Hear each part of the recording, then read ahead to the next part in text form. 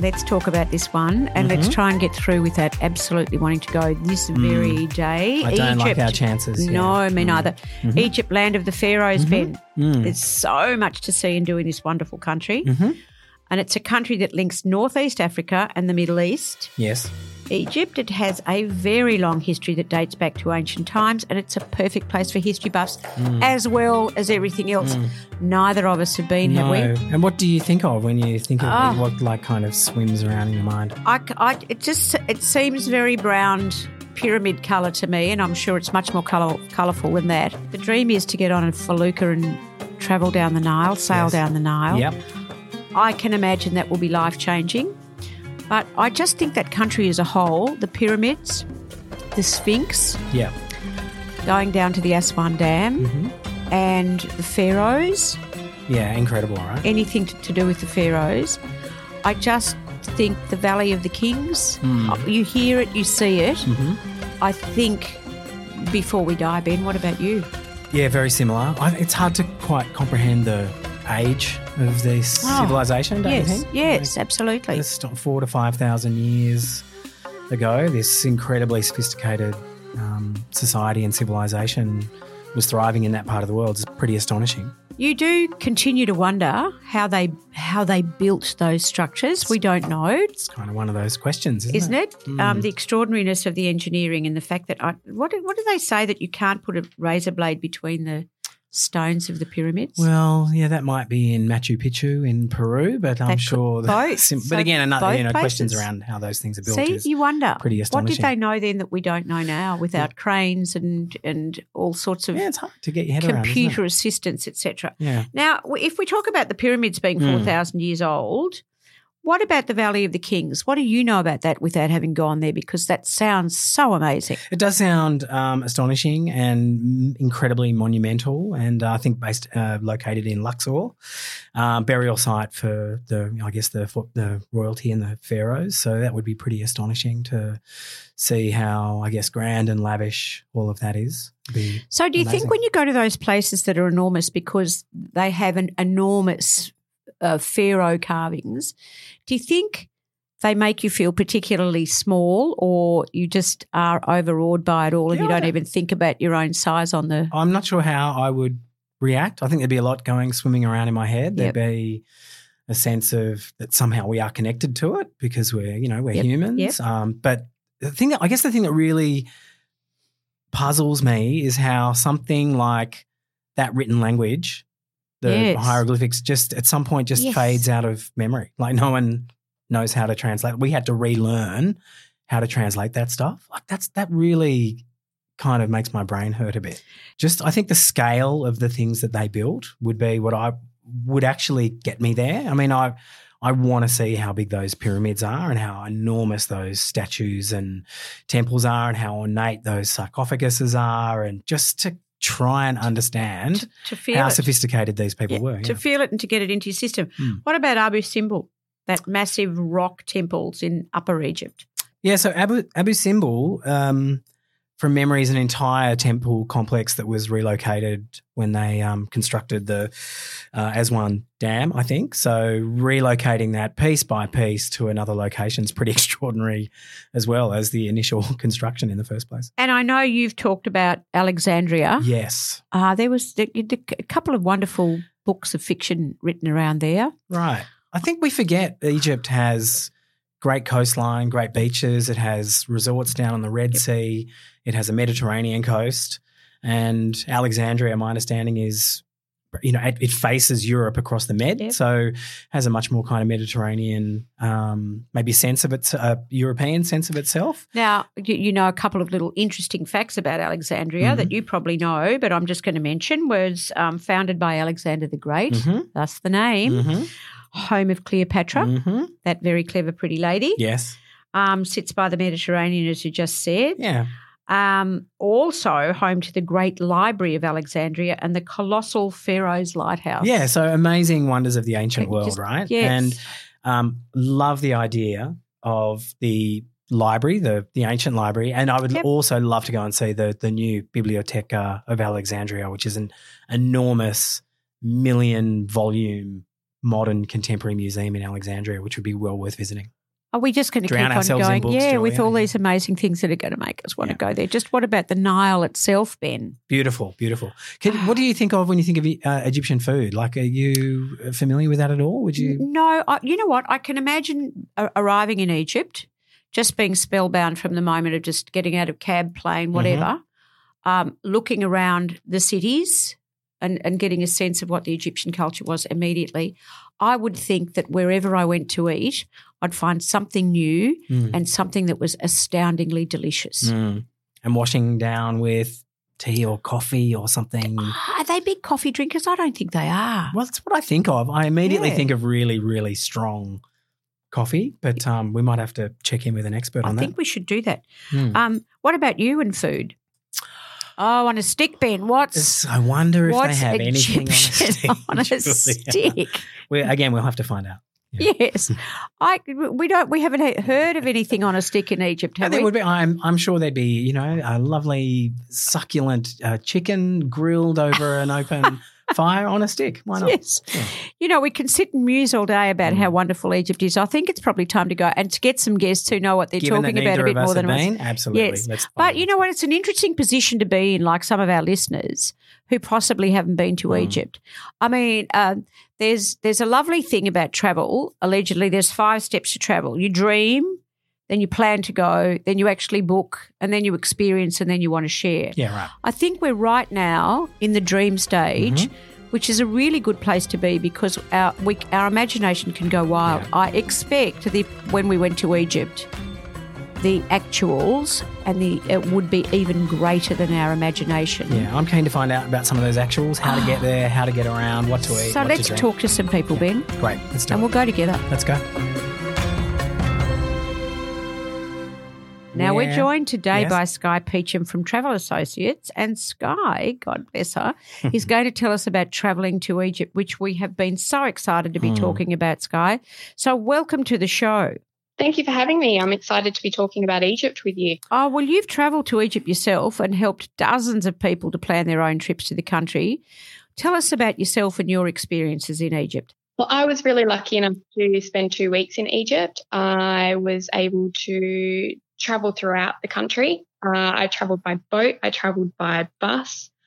I travelled by private car. So I've experienced it from, I guess, a number of different points of view. But for me as a kid, Egypt was always one of those places that was just magical and I had to see. So I was so lucky to be able to tick that off my bucket list. Hey, and once you had ticked those sort of bucket list items off, what else was there that really kind of pushed your buttons in Egypt? What else really surprised you about the place or was a bit unexpected? I was really surprised about Egypt in general. I thought I was going just to see the pyramids. As most people sort of associate with Egypt, but there's so much there. It's got amazing beaches. It's a country that's rich in culture and history. So just getting to meet the locals and sit and have a drink with them and things like that. There's things that you wouldn't necessarily think of when you think of Egypt, but the highlights of my trip. And beyond the pyramids, what other sort of, big ticket items did you Can I just stop you at the pyramids for a moment because I haven't actually seen them. No, actually, a bit of context, Skye. Neither Julia nor I have been to Egypt, so you're really helping us paint a picture. So the pyramids is, when you first see them, Skye, is that just life-changing? It's breathtaking. I don't think anyone really comprehends just how massive they are. You see the photos, where people are trying to do that little, they're trying to pinch it between their fingers and they look like they bought it. Even then, you don't really have a concept of just how huge they are until you're standing at the side of them and you're contemplating, climbing a few rows. So it's absolutely breathtaking and mesmerising, and it's really eye-opening from a cultural point of view as well. And I think from a historical point of view, to think that they were made so many years ago without the modern resources that we have today. You do wonder, don't you, about who built them? You do. Yeah. You do. But I think it's important that idea about how big those things are is what I want to go and see with my own eyes, because there are so many things like, the Grand Canyon, you see it and you go, wow, it's actually so much more than the photos. Yeah. And speaking of photos of the pyramids, I mean, you see some aerial shots and you see them that they're right on the kind of doorstep of the city. Are they like right on the outskirts of Cairo? Yeah, pretty much. They're really easy to get to. They're not a huge distance. So it's difficult to comprehend that there's an ancient civilization right outside a massive city, with, say, 10 million people. It's really, it's one of those things you've got to see to believe. People visiting Egypt should absolutely go to the pyramids, shouldn't they, Skye? Yes, definitely. It would be a waste to go to Egypt and not see them. And did you also get down to some of the other massive kind of monuments like around Abu Simbel or Luxor? Where else did you go? Yeah, I went to Abu Simbel to see the Temple of Ramses. That was pretty impressive. Went to Giza to see the Great Sphinx as well. Again, one of those things, until you've stood in front of it, you don't really comprehend just how huge it is. Places like that, again, Egypt are famous for, but you don't really have an appreciation of until you're actually physically standing in front of them. I'm going to ask you about Cairo, Skye. You mentioned it's an enormous city. There's something like 10 million people. What's it like to be right in the middle of that? It feels a little bit like disorganised chaos, to be honest. It's got all of the modern cons that you'd find in most cities. It's got traffic lights and cars and networks and things like that. But there's not a huge infrastructure in place to make sure that everyone follows that. So, sure. You've got 10 million people and it's just chaotic, but it works. It works for them. It's just different to what we're used to experiencing. But it's an easy city to get around. You can be staying at a 5-star hotel and right next to it is a food market. So it's a real mix of culture and wealth there as well. And you said you were there for 2 weeks. Were you travelling independently or with a small group tour or a bit of both? How did that play out? I did a little bit of both. I did independent touring to start with, and then I joined a tour. The tour was great. It was a small group, so I think there was about 20 of us. Just a different insight into the city to what I saw on my own. But both experiences really complemented each other. So when you talk about being on your own, after you've visited the must-see aspects of Egypt, if people want to go off the beaten track, Skye, where should they be going? I would recommend looking at places that are not overly touristy. So if you go to Aswan, you could sail a felucca, which is like a traditional wooden boat. That's really beautiful. Cool. Dreamy for me, that one, giving that a go. Yeah, it's nice. It's peaceful. You're away from millions of people and the tourists. You could go to Philae Island. You can get a motorboat to go there. So that's another great experience, and you can see the stone quarries of the unfinished obelisks and things like that. So is that an island on the Nile? Is it on a river or an island? Where is it? It's sort of off the river a little bit. Okay. Not technically an island per se. Got you. Okay. The markets in Luxor are really, really worth checking out. Lots of locals. So it's not a traditional touristy market. It's more a locals market. That's really good. Yeah, an insight into how the people live each day. And if you wanted something that is really quiet and tranquil, then Lake Nasser would be the place to go. There's lots of wild animals in that area, but it's also sort of empty landscapes that are away from the hustle and bustle of the city, so you get to see a completely different side of Egypt. What about getting around, Skye, when you're on your own like you were? What is the best way to travel? I found Egypt quite easy to navigate. They do have a bus, train, taxi sort of system over there. Taxis are really easy to use. You just sort of negotiate your fare, I guess, and they'll take you to where you want to go, and they're all nice and clean, and the drivers are very respectful. The buses and trains are probably not up to Australian standards, but you can still get around on them. Some of them have air conditioning, some of them don't, so that's something to consider when you're travelling. And I definitely recommend, if you're going by train, to select the first class option just so you've got that little bit more comfort. It's certainly not premium first class, but have a nice clean seat is definitely what you're looking for on a long train trip. And so you travelled by train? I did. I didn't overnight train. Where did you travel between? Cairo and Aswan, I want to say. Mm-hmm. Overnight sleeper train. Oh, wow. Very unique experience. Very unique.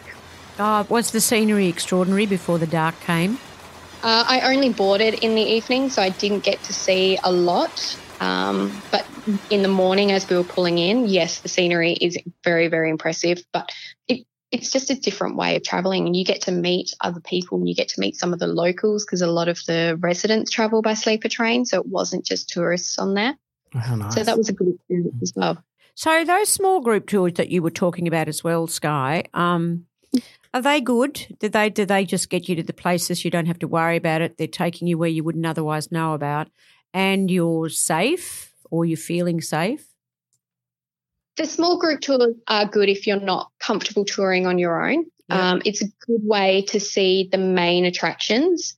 You tend not to get too far out of the main touristy places, so you have to go to the pyramids and Abu Simbel and things like that. So it covers all of the bucket list items, and you've got a private guide, so you get a lot of the history and a lot of the knowledge that they've got that you probably wouldn't get seeing it on your own and just going up and taking a photo and, reading the little plaque that's there. So to have a local guide that is crazy about Egypt as much as you are, it's invaluable. Yeah, absolutely. I totally agree with that. The level of kind of information and immersiveness you get through having a really terrific guide on a small group tour is fantastic. And then when you're talking about safety, some people worry about it, some don't. But in Egypt, are there any rules of etiquette that you should know about as a traveller? There's no hard and fast rules in Egypt. They are quite a conservative country, so that's something you need to consider. So when you're going to see the temples and mosques, be respectful of their culture. So if you go to a mosque, you will be asked to take your shoes off and walk around in your socks, or they provide little plastic booties to walk around in. Mm-hmm. And then just general conservative attire for women, so covering your shoulders and things like that. I think anyone who's perhaps travelled to Cambodia or Vietnam or Thailand is probably pretty familiar with that. The church at the Leaning Tower of Pisa. Exactly right. We'll give you one, yes. Yeah. Yeah. Anyone that visited any cultural sites would be familiar with it, yeah. Now, Sky, we always ask our guests, do they have a moment that they can recall when they were travelling? And it doesn't have to be anything big or significant. It's just something that made you stop and think, oh, my Lord, this is just extraordinary. What would it have been for you in Egypt? I think the highlight for me for my trip was walking through the tombs in the Valley of the Kings. As I said earlier, for someone who was mad on Egypt as a child and wanted nothing more than to learn about all the pharaohs and the kings and things like that, the Valley of the Kings was the pinnacle of my trip. And just to be able to walk through those tombs and see the discoveries that have been made in recent years was just mind-blowing. It was absolutely phenomenal. It actually looks like that, doesn't it, that you would not be able to leave that place the same person that you actually entered. Sky, you go. No, I was just going to say it's breathtaking. It's a real eye-opening experience. So in the land of everything requiring travel, where would you put Egypt, Sky? I would definitely put Egypt in my top 5. Wow. Top 5, there you go. Yeah. Another day we'll ask you what your other 4 are. Yes.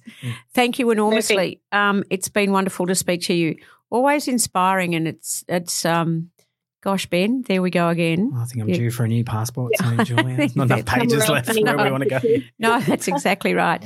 Sky, thank you very much. Where can people find you to find out more about Egypt? I'm located at Travel Associates in Currambine, so you can just head to the Travel Associates website, which is travelassociates.com, and you can find me on there. Great. We'll pop all that in the show notes, and I'm sure our listeners will look forward to tracking you down. Thanks so much, Sky. Really, really appreciate your time and expertise, and we're insanely jealous of that trip. Yes, we are indeed. Thank you very much, it's Sky. My pleasure. Thank you so much for having me.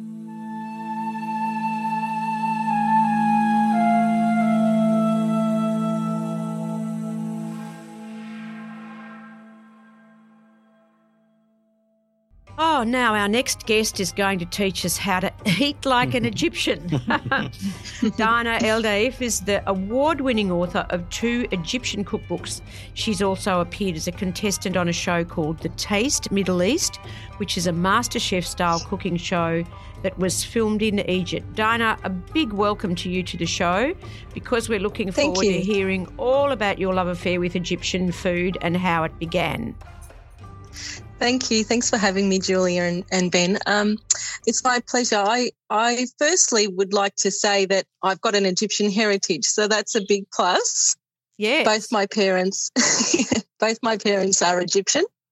My mum was from Cairo and my dad is from Minya, which is south of Cairo. But my dad moved here 50 years ago, so I was born and raised in Melbourne. And at home, we just ate what my dad grew in the garden and what my mum cooked, which was Egyptian food. So I've grown up eating it. And have you been to Egypt many times? I haven't actually been many times. I went once when I was younger with my dad. He took all the kids, myself and my siblings, and we went. I was 13 at the time, so I was fairly young, and then I didn't really go again until I was invited there to cook. So it's been a big change, and it was quite an exciting time to go back and visit. I don't think Australians know much about Egyptian food at all, typically. Can you tell us a bit about its characteristics and perhaps maybe some of the history behind it, where it's come from, where it's going? The kind of food they have is stuff we've actually seen in Australia. We've got similarities with other countries from the Mediterranean and the Middle East. Mm-hmm. So flatbread and rice are staples. Mm-hmm. We have dips that you would know, like tzatziki, which is a Greek dip, but the Egyptians have one too, and that's just called yogurt salad, so salated zabadi. Mm-hmm. We have kofta, which you will know from Lebanese shops, and falafel, as well as stuffed veggies, stews and those sorts of things. If you're travelling in Egypt, what should you be eating over there to get an all-round experience of food in that wonderful country? Yeah, well, funny you ask. My second cookbook is called Egyptian Flavours, and it's aimed at travellers. Oh, wow. It's basically a mini-size book. It's a travel-size book, and it has 50 traditional Egyptian dishes to look out for and experience. That's great. While you travel through Egypt. And so that you don't have any of the other simpler meals. They're sort of things that you'll come across either in restaurants or on the streets. It explains what's in them. You can see that, and then you can try it and know what you're eating. Gosh, there should be a little book like that for every country. There should be, yes. You should spread your wings a little, Dina, and do it for other countries nearby. Yeah, I think I'm getting more and more requests to write more things. So we'll see how this one takes. But I think it's a great idea. And at the moment, promoting that through travel agents, and they're really keen, because people who travel to Egypt might know about history, but they don't necessarily know about the cuisine. And this is just a one-stop shop, basically covers all of the essentials. So if you only could have 2 meals in Egypt if you were going there, one a sweet perhaps and one a savoury, of course, what would you suggest? Well, I would probably say go and find some molokhia, that's the soup. Mm-hmm. And if you didn't find that one, the alternative would be something called ful madamas. It's also one of Egypt's national dishes. It's made from broad beans, and it's sort of mushed, if you will. They're slow cooked. Yeah. The beans are cooked over up to 6 hours, so they're really, really slowly cooked. And it's seasoned with oil and garlic and lemon and salt and cumin, and it tastes really lovely. For a dessert, I would say you've all probably seen or heard of baklava, mm-hmm. Which is all through the Middle East. There's another similar one called basbousa, which is made out of semolina to semolina syrup cake. Oh, yum. And if I was in Egypt and I'd seen this crunchy pastry, it's sort of looks like noodles, but it's similar to baklava, but it looks like it, so it has the nuts and everything in it, but it's a crunchy pastry. I would try that. That's actually called kunafa. That sounds pretty delicious too. In terms of drinking, what are the Egyptians having alongside their meals? I'm imagining maybe teas and coffee and things like that. What else are they having with their meals? Yes, often there's plenty of tea houses and coffee shops in Egypt. Traditional coffee is heavy and similar to Turkish coffee, if you've come across that before. Mm-hmm. Turkish style coffee is basically where the beans, the coffee beans, are ground very, very finely. So they're much finer than what we're used to in our coffees here. Mm-hmm. And it's sort of brewed with, just 60 or 70 mils of water and served in those little tiny Turkish coffee cups. So it's a very strong drink. Yeah. And, there's a knack to making that too. And actually it reminds me of an experience I had growing up, because my mum didn't teach me to make anything, but we did have a family friend visit, and I was only just early teens, and he wanted coffee. And so my mum went to get it, and he goes, no, Dinah can make it. And I had no idea how to make putting you coffee. And he goes, you must know. Yeah, you have to know how to make me coffee. So I actually learnt to make that, but it was all part of, you bring it to the boil, but you can't actually boil it, and it just has to, you've got to keep the head on it, and it's all very skilled. Mm. It's a bit of a craft. But the other main drink in Egypt is tea, lots of black tea, but they also have hibiscus tea. Mm-hmm. And hibiscus tea is really interesting because it's served cold in summer and it's served hot in winter. It's an all-year kind of drink. Yeah. And it's something that has quite a lot of health benefits. So it's drunk medicinally as well. Right. And any alcohol on tables? No, well, you may find it in homes, and you'll certainly find it in hotels if you're staying at hotels. But having alcohol in Egypt in public places is banned. Sure. It's illegal. Yeah. So you won't go down to a pub or anything like that, because that's they don't exist. Okay.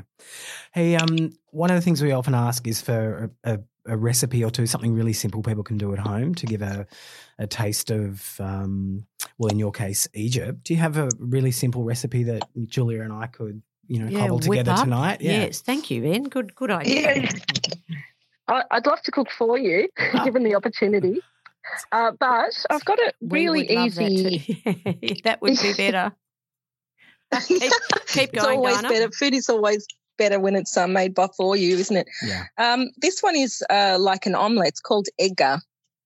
And basically it's just a knob of butter in the pan. You fry up half a small onion, and you add actually some plain flour. You add 2 teaspoons of plain flour and mix it together. And you add some flat leaf parsley. I use just a small bunch. So I'm just following you. You start with a small knob of butter. You cut up some onion. Yes. Some plain flour. Parsley. Yes. Parsley. And parsley. And you stir it. You cook it until the onion softens. And then you take it out of the pan and you add that onion and parsley mix to 2 eggs, which you've just whisked. So you're making an omelette. You whisk that in a bowl and you add your onion and parsley. Does that make sense? Yes. Then and salt and pepper. And then basically you put it back in the pan and make your omelette. So it's very easy. It's only very few ingredients, but it's really tasty and it's quite healthy. You don't sort of get the overpowered parsley or onion. Yeah. And then usually I just serve that with some feta cheese and some flatbread. Goes on the table with some olives and pickles if you like them. And done. And, Bob's your uncle. Dinner organised. So what would Bob's your uncle be in Egyptian, Dinah? I don't know. The phrase I hear the most is Salam Edik, which means we thank your hands for making it. Oh, that's lovely. That is nice, isn't it? Yeah, say it again. Yeah. Salam. Yes. Edik. Edik is your hand. So we thank your hand for making this for us. I'm going to remember that. We thank your hands when we're eating with people. That's absolutely lovely. Just we and apart from the simple recipe, and thank you for that, we talk often about the moments, one single standout moment that people might have in what they love, what they're doing, and you, of course, it's cooking Egyptian food. Apart from that gentleman teaching you how to make coffee by virtue of necessity, is there something else that's very special that has been in your Egyptian food cooking career? Well, I've really loved the interest people have shown me about Egyptian food. I mean, really, to be honest, growing up in Melbourne, I didn't like being Egyptian. I didn't want to be different. Yeah. And I found it really hard to accept my culture or to embrace it in any way. And so as I've gotten older, I've just found people have been far more interested. They've shown a lot of, kindness, I suppose, in just who I am and what I do and what I offer. So I've been really grateful for that. Even up north in Brisbane, I would say I've started doing Pinot cruises and live cooking demonstrations on board. And I found up in Brisbane amazing because they were the least likely to have tried food from the Middle East.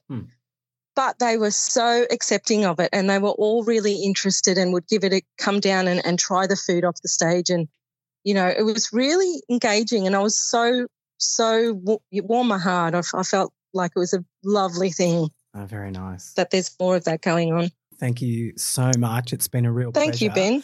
Hey, before we let you go, can you tell our listeners where they can find you online and outside the Taste Bud Traveller environment? Online, just on dinaeldaif.com. That's DYNAELDAIEF.com. And I'm on Facebook and Instagram. My books can be found in the bookstores and online through Amazon. Terrific. We'll put all that information in the show notes. Thank you so much again. Thank you so much. Thank you, Julia. Real pleasure. Great pleasure, and I'm going to do that omelette. If I get the opportunity, I'd love to cook it live for you. That'd be awesome. Thank you. We have to do that. Yeah. Thanks, Dinah. Thank you both.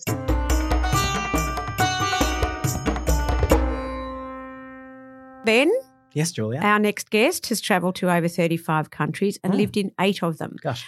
Matt Wan is a strategy consultant who hails from the US and he is currently living and working in Sydney. Now, Matt spent 3 months, lucky gentleman, living in Cairo and he is going to tell us about his travels and experience with Egyptian beverages. Matt, welcome to the show. Thanks so much for having me. It's a pleasure. Yeah, welcome, Matt. Hey, can you tell us a little bit about your time in Egypt and how you ended up living there for 3 months and how much of the country perhaps that you explored? Yeah, so I was in Egypt when I was still attending the University of Chicago. I was really lucky and had the opportunity to participate in a combination summer internship and cultural exchange in Cairo. Wow. And when I was there, I definitely made the most of my time to explore. So all up along the Nile, from Abu Simbel all the way down south to Luxor to Alexandria all the way to the north. I was in the east, did some kite surfing on the Red Sea near Hurghada, climbed Mount Sinai for the sunrise and visited St. Catherine's Monastery on the Sinai Peninsula. Oh, wow. And then also checked out some of the areas out west. So there's some really cool desert oases. There's one called Siwa that's near the border of Libya. And then there's some a little bit to the southwest of Cairo called Bahariya. That's also very nice. Oh, you did travel. Now, is it easy or difficult to say what was your favourite place in Egypt? Really difficult, actually. So let me give you 2. So one is called the White Desert. So this is an area, it's a national park now, I believe, near Bahariya Oasis. It's a really surreal area because So typically when you think of a desert, you get kind of the rolling golden sand dunes, right? That's the image that comes to mind. But the White Desert, it's a place where there's a lot of white chalk formations. So the color is very different. And then the rock formations themselves, they've been shaped by wind erosion over time. So you get these really fantastical shapes. So some will look like a chicken or some will look like mushrooms. And that's just absolutely crazy.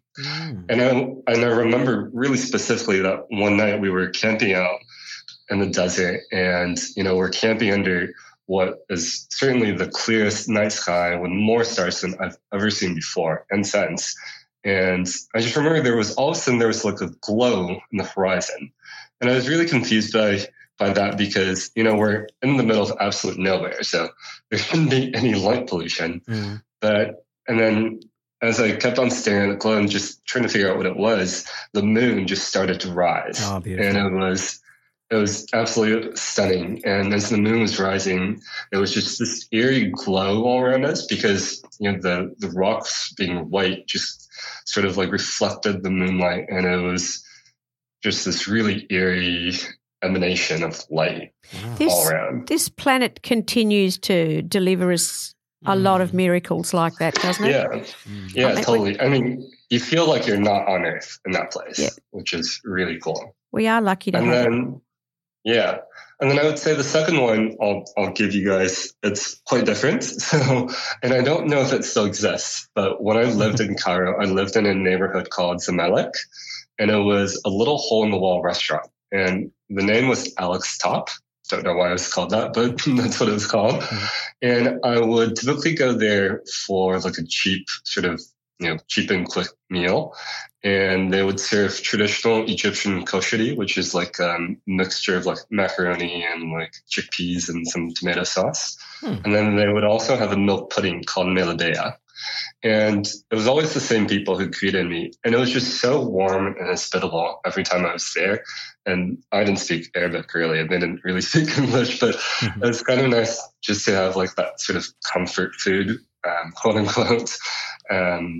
But yeah, I would definitely encourage any visitor to explore kind of the hole in the wall places, even though it might look a little bit less than sanitary, but it's a great experience. Yeah, you're really onto something. I mean, we talk to a lot of people. We even had Guillaume Brahimi and, a well-known French-Australian chef talking about doing exactly the same thing in Paris and just finding somewhere to sit and take a drink and something to eat and just watch the world go by. They're beautiful experiences. The people's food. Yeah.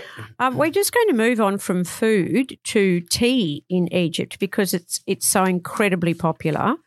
Can you tell us about the types of tea that you encountered and how you think and see and observe that it fits into the day-to-day life of the Egyptian people? Yeah, definitely. Tea is certainly everywhere, and it's, dare I say, more omnipresent than coffee here in Australia. But yeah, so people were drinking tea all the time, everywhere, and certainly something that people use to break up the day. And interestingly, it's always hot tea. Like the weather is very hot, as you might expect in Egypt, and certainly when I was there during the summer. But the tea is always very hot and very, and always very sweet too. They were usually heavily sweetened and often flavored with mint leaves, so kind of like a mint tea. But I also did have some lemongrass tea at one point, and I think it was in Bahariya when I had that. One of my other favorites is called karkade, which is a hibiscus tea. So it's an infusion made with hibiscus flower petals. And the first time I had it, I was in Khan el-Khalili, which is the big bazaar in Cairo. It's an incredibly stimulating place in terms of the smells, the sounds, all the people, and all the sights. And so it can be a little bit overwhelming. So it was absolutely an oasis when I went to the little cafe and just had a glass of the karkade, because it was just so refreshing, and it was nice to kind of be able to just sit back and get away from the hustle and bustle of the bazaar for a few minutes. Catch your breath. Yeah. You mentioned coffee. Is there much coffee? I imagine in my mind's eye there's heaps of coffee. Am I wrong? I actually don't remember because tea was so commonplace. There may have been some like Turkish style coffee, but tea was definitely the most popular. So then when we say, let's go and have a coffee, in Egypt they say, let's go and have a tea. Yeah, exactly. Have some shea. So how did you go with your let's go and have a tea? I bet you met some really interesting people. Yeah, I think I would say one of the more interesting experiences was when I was in Aswan. So I was visiting Aswan and I had hired a boat to go on the Nile and explore a bit near the city. And so we were out of the city in kind of just like what appears to be a pretty rural area. The skipper of the boat, it was just me and the skipper, but the skipper parked the boat along the shore near what really seemed to be nothing. Like it was just nothing. There was nothing there. And he didn't really speak English that much, and I still did not speak very much Arabic. But between, a barely intelligible medley of sign language, Arabic, and a few English words, he wanted me out of the boat. I was like, okay, not part of the plan, but sure. And he told me to follow him, and I didn't know what was happening, right? Like I had no idea where we were going, and I didn't see anything in the area. Scary. Yes, exactly. After a little while, we got to what looked like a little village, and there were some houses. And he had me go into a house. And at this point, I'm like, well, I don't really know what's happening, but it seems like this could be not ideal. Yeah, I didn't get to say goodbye to Mum. Yeah, exactly. And this is before the smartphone days and having cellular coverage everywhere. So I'm definitely a little bit nervous. And then inside the house, I was told to sit. And surprisingly, what happens is that a woman who later I found out to be his wife, brings some mint tea out along with some snacks. And so I was both just absolutely bewildered and also a little bit relieved. It was a pleasant situation and not something more nefarious. I'm insanely jealous of that experience. Yeah, immediately jealous. Yeah. So you became the guest. Yeah. It was stunning. Yeah, exactly. And that culture of hospitality is very strong in that part of the world, isn't it? Yeah, definitely. There was another occasion actually when I was in Alexandria. So this was during Ramadan. So most people would have been fasting and not eating or drinking water even all day. And so I was walking along the sea, along the Corniche, and right at Sangam, so that's when everyone is breaking fast during iftar, a group of strangers just asked me to join them to break fast with them. And aside from food, there was of course some tea as well. And so it's just the hospitality was really touching, and it was a beautiful moment and sunset. Nice. Hey, what about cold drinks? You've mentioned the hot drinks. So they're, when they do need to cool down, what are the Egyptians drinking? Yeah, so Egyptian lemonade, that's one of my favorites. It's made with lime and mint, and it's surprisingly frothy, zesty, and really refreshing. So that's really tasty. Mm-hmm. And then there's sugarcane juice, so freshly squeezed sugarcane juice. I think we don't need to explain why that's tasty. Just sugar and water, basically. Mm-hmm. Another one is Fanta apple. So I think Fanta orange is more typical, but Fanta apple, let me tell you, is a savior. So after being out in the sun, like a hot day, you can usually get Fanta apple, maybe not ice cold, but at least cool. Yes. And it's just, like between the sugar and the bubbles and the apple flavor, for whatever reason, it just worked really well. Were there any other quirky Egyptian flavored Fantas?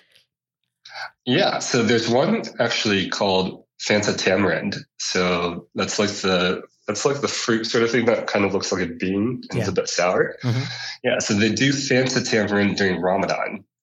Oh. Because there's actually a traditional tamarind drink that's typical for Ramadan, and so then of course Fanta has capitalized on that. Of course, it's not going to be something immediately comes to mind. Drinking Fanta, and it's fairly Egyptian to do so. Yeah. Now, which also begs the question, Matt. Egypt is a Muslim country. What about alcohol? Yes, no.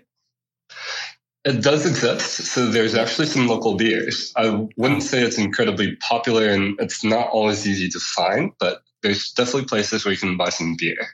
The two the two local beers that I came across most frequently were Stella and Sakara. Mm-hmm. I think they might both be owned by Heineken at this point, or at least like Heineken influence. Mm-hmm. So they're, kind of what you would expect to be a light, easy to drink in a hot place. What, was Egypt not one of the original places in the world to develop a beer recipe? Yeah, I think between like wine and beer, certainly one of the very first places. Oh. To put it together, yes. Yeah. I'm just still a bit smitten by the Fanta. It surprised me. I do want to mention, so in terms of beer, I remember, interestingly, there was a bar in Luxor. I think the name was something like King's Head Pub or something like that. But what was really interesting was they had a very distinctive painting in the pub. And it was a portrait of essentially King Henry VIII, but then the head of King Henry VIII was replaced by a pharaoh. So I think it was Ramses II. Yeah, so just a bit of a quirky place, and nicely done. One place for sure you can get beer. Matt, we just ask people when they've been travelling or when they've lived somewhere, a specific moment for you, just didn't other than your beautiful night under the stars with the white glow, anything else that just stands out? It doesn't need to be special, but just mattered to you. Yeah, I think I would say the whole experience for me was completely eye-opening because I hadn't been to, Muslim majority part of the world before. And this was at a time when, kind of the prejudices and xenophobia, they're still high now and potentially increasing. But I think just being there and being able to interact with people and see that everyone is just people and just like you and me makes such a big difference in terms of opening my eyes and changing my perspectives on the world. Hey, thanks, Matt, so much for talking to us and the Taste Bud Traveller listeners.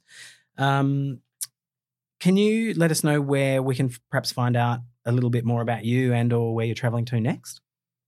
Yeah, of course. So I usually try to keep a record of my travels on Instagram. So my Instagram handle is MATTWAN @Matt1.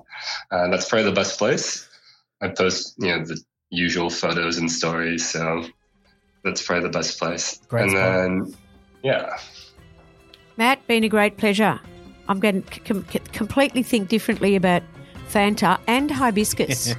Every time I see one of those beautiful things, I'm going to think cup of tea. I think we're off to Egypt, Julie. Beautiful. I think we are. Matt, thank you very much. Been a great pleasure to talk to you. Thanks, Matt. Thank you. Ben, you know what? This is just such a wonderful pastime, sitting here and talking about it. Not quite as good as going, but however... It's up there. It is, isn't it? Enough to fill the travel soul, I have to say. So I totally enjoy it. Thank you for all your information too. I love nothing more than a good bit of travel natter. Me too, yes. And you're good at it. Oh, yeah, and listeners, don't forget to rate, review and subscribe and tell your friends and family all about Taste Bud Traveller. And we love hearing from you, so be sure to leave comments wherever you get your podcasts, and we look forward to taking you on another journey soon. See you later, Ben. Ciao. And listeners, bye.